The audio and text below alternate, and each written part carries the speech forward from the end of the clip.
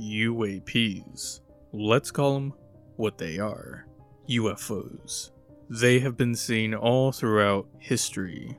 These unidentified flying objects have been documented in ancient cave drawings, medieval paintings, and even mentioned in religious texts. These sightings of UFOs continue to this day, with countless reports from credible witnesses, and even video evidence capturing their presence in our skies. Countless whistleblowers have come forth throughout the years. Some of them were simply discredited. Others had a more deadly fate. However, the push for UFO disclosure hasn't stopped, and these three recent individuals have come forth with their own compelling stories. These individuals, armed with credible evidence and first-hand accounts, have reignited the public's curiosity and demand for transparency regarding UFOs. As their story gains traction, it becomes increasingly difficult for skeptics to dismiss the possibility of extraterrestrial visitation, fueling the urgency for a comprehensive UFO disclosure. First, we will dive into the congressional hearing. Then, I will tell you a story, a UFO story, that you've never heard before.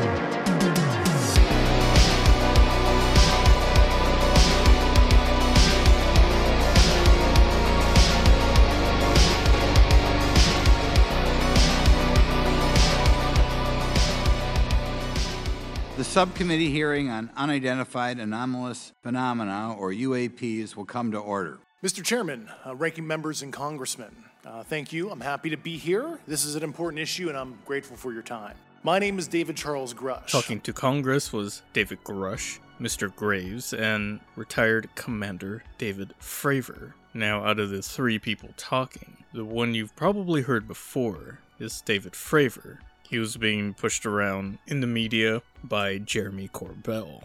The other one you might have heard of was Mr. Graves, as he also has quite a famous UFO story attached to it, though I won't be talking about that today. The one you haven't heard before is David Grush, but the congressional hearing started with Mr. Graves, and I will go in order of this congressional hearing that took place over the period of 2.5 hours.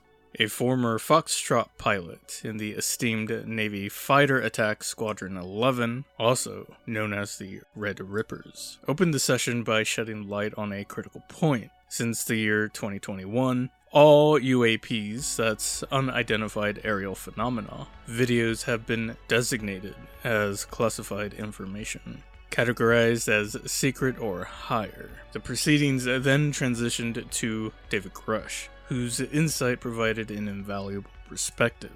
David Charles Grush proudly served as an intelligence officer for 14 years, encompassing various roles within the U.S. Air Force, including active duty, Air, National Guard, and Reserve, where he attained the rank of Major. Additionally, from 2021 to 2023, he worked at the NGA. You might be asking, what is the NGA? Well, that's the National Geospatial Intelligence Agency. Now, he was there at a GS-15 civilian level, which he said was equivalent to a full bird colonel in the military. Now, you're also asking, what is actually the NGA? Well, it is a combat support agency within the United States Department of Defense. Now, their mission is primarily collecting data, analyzing, and distribution in support of national security. During his tenure at NGA, he held a significant role as co-lead in analyzing unidentified anomalous phenomena and transmedium objects occurrences. He also contributed to the UAP task force, the UAPTF, and later became part of a newly established All-Domain Anomaly Resolution Office, or ARROW. His involvement in these areas led him to a pivotal moment where he chose to blow the whistle on hidden practices by submitting an urgent concern filing, as per Presidential Policy Directive 19, or PPD 19, to the Inspector General in May 2022.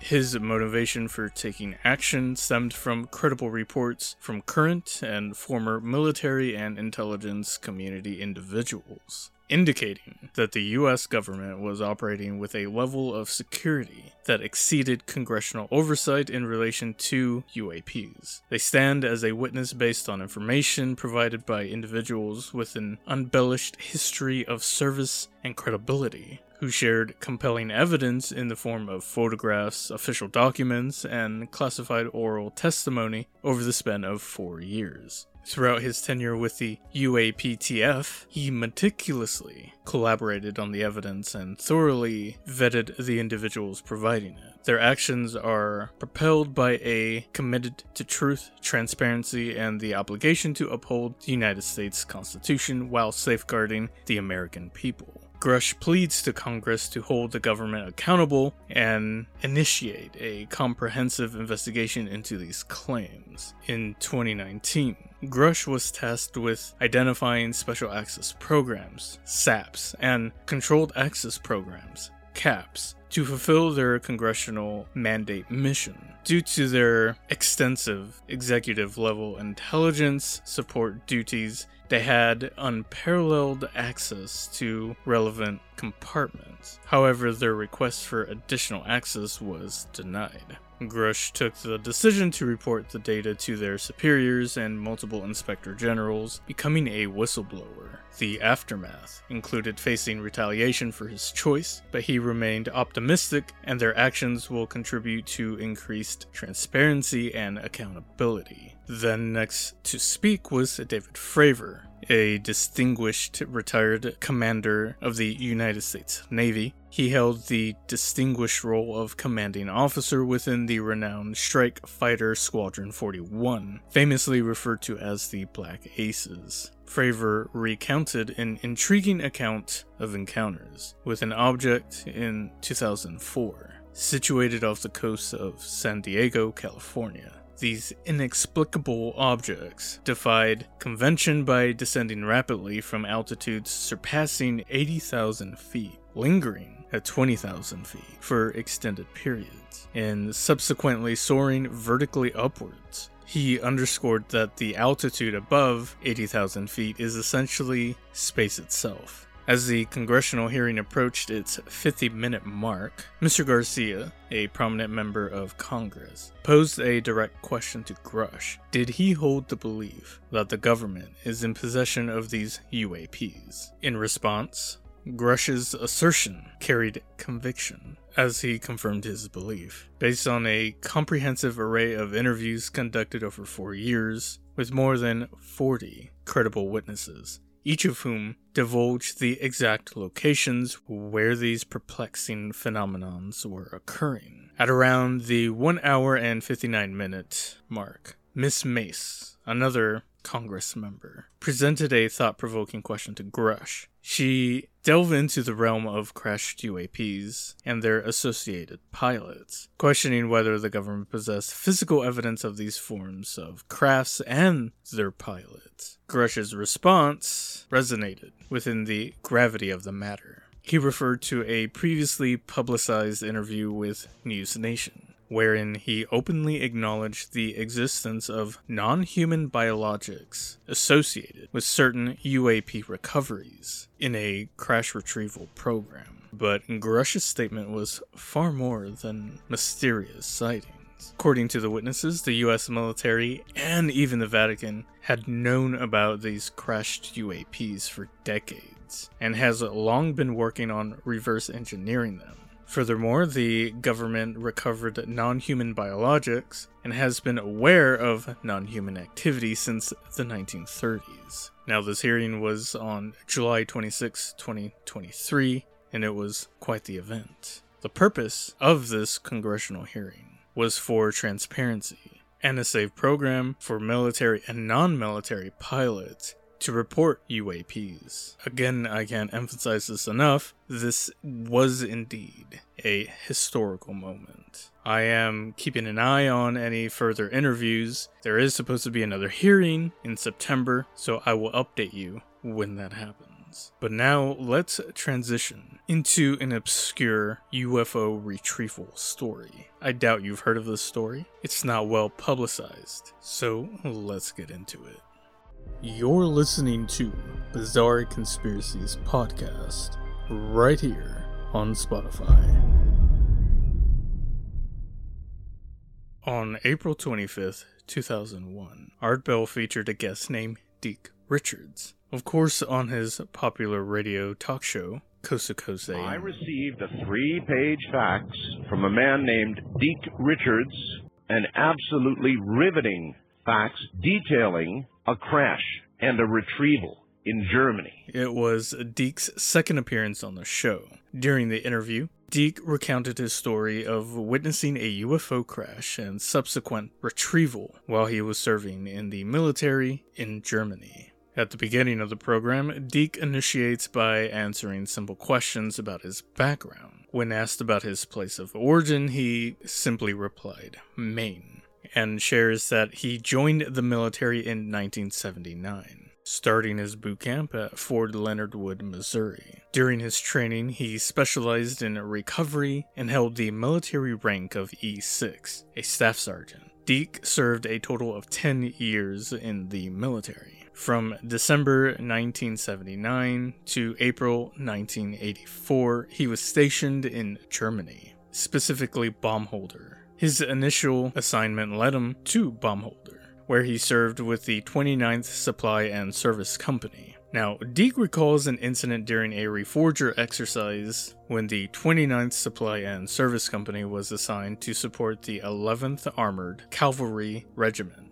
That's the 11th ACR. They were tasked with patrolling a 1-kilometer zone, which Deke describes as no man's land. He believes the incident occurred around 6 a.m., as he vividly remembers being in a tent when a loud bang shook the ground beneath him, and within minutes, a sergeant approached him and instructed him to see the CO, that's the commanding officer. Upon entering the CO's tent, Deke observed the CO engaged in a phone call with, at the time, unknown people. After hanging up the call, the CO instructed Deke to prepare the wrecker vehicle and stand by. Soon after, the 48th Maintenance Wreckers arrived alongside 2 jeeps towing a D7 bulldozer from the 93rd Engineers. Additionally, 2 helicopters flew in, and Deke witnessed individuals in army fatigues descending from one of the helicopters. Now, notably, Deke points out at the time, they hadn't transitioned to the BDUs, that's the battle dress uniforms, and were still wearing the traditional straight-style fatigues. He further notices that the particular aspect about the newcomers was the absence of any insignia or markings, indicating any affiliation with the United States Army. The weird thing about these people was that they had no insignia, no U.S. Army, no U.S. Air, nothing on their suits at all. Yeah, it's really weird. An officer from the first helicopter approached Deke and instructed him to follow. They boarded a jeep and began trailing a path leading to the crash site. Now, Deke recalls it taking approximately 30 minutes to reach the area, where he noticed the presence of towering trees, ranging from 50 to 60 feet tall, that had been completely uprooted, cut down, even some of them severed in half. Well, as they approached the crash site, they used gas masks, and what came into view was an object partially buried in the ground, protruding from the soil. Now, he describes its material appearing to be like stainless steel. According to him, they loaded it onto a flatbed, measuring 60 feet in length. He described the shape of the object as resembling an oval triangle. Now, during the conversation, Art Bell inquired about the number of people present at the crash site, and Deke stating that there were a total of 20 people, and that was including himself. It was at this point that Deke shared the most intriguing detail That's when we saw the bodies. That's when we saw the bodies.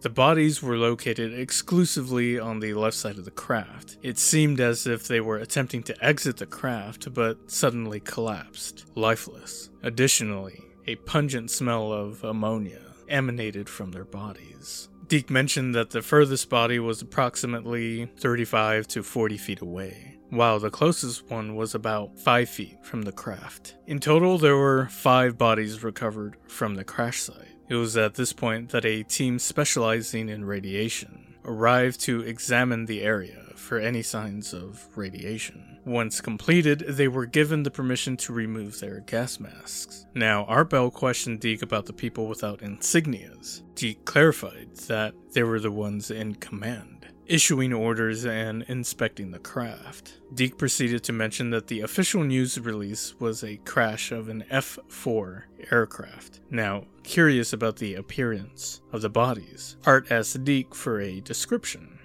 Deke described the bodies as having a gray color, small in stature, and large heads that, to him, resembled pumpkins. They possessed thin, elongated fingers, and were dressed in black suits, like leotard-type suits. He further noticed the presence of a strange backwards writing on one of the bodies, unlike anything he had ever seen before.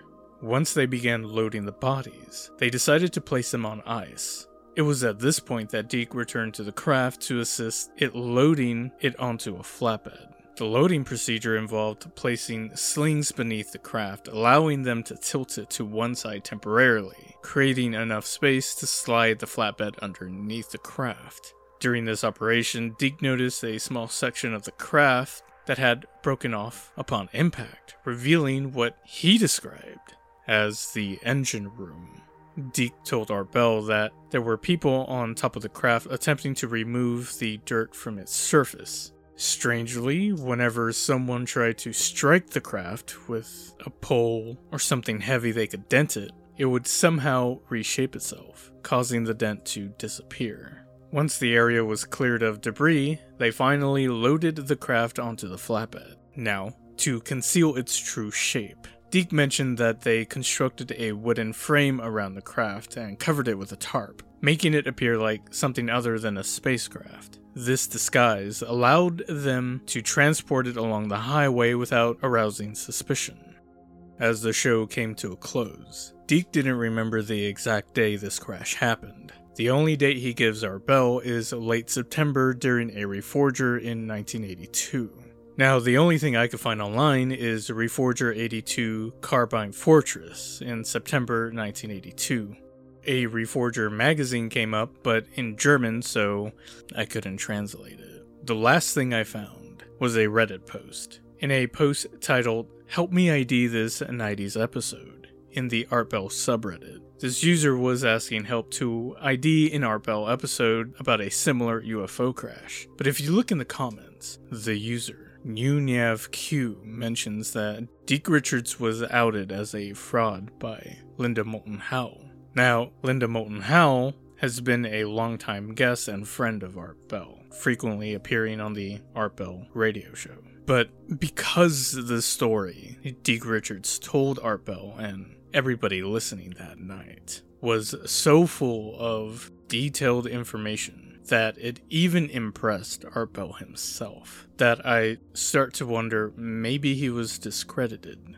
As you've heard earlier in this episode about UAPs, in the congressional hearing, obviously the government doesn't want you to know about these stories, and they made damn sure that any military pilots, military associates, or even non-military civilians would have a hard time reporting these in an appropriate program.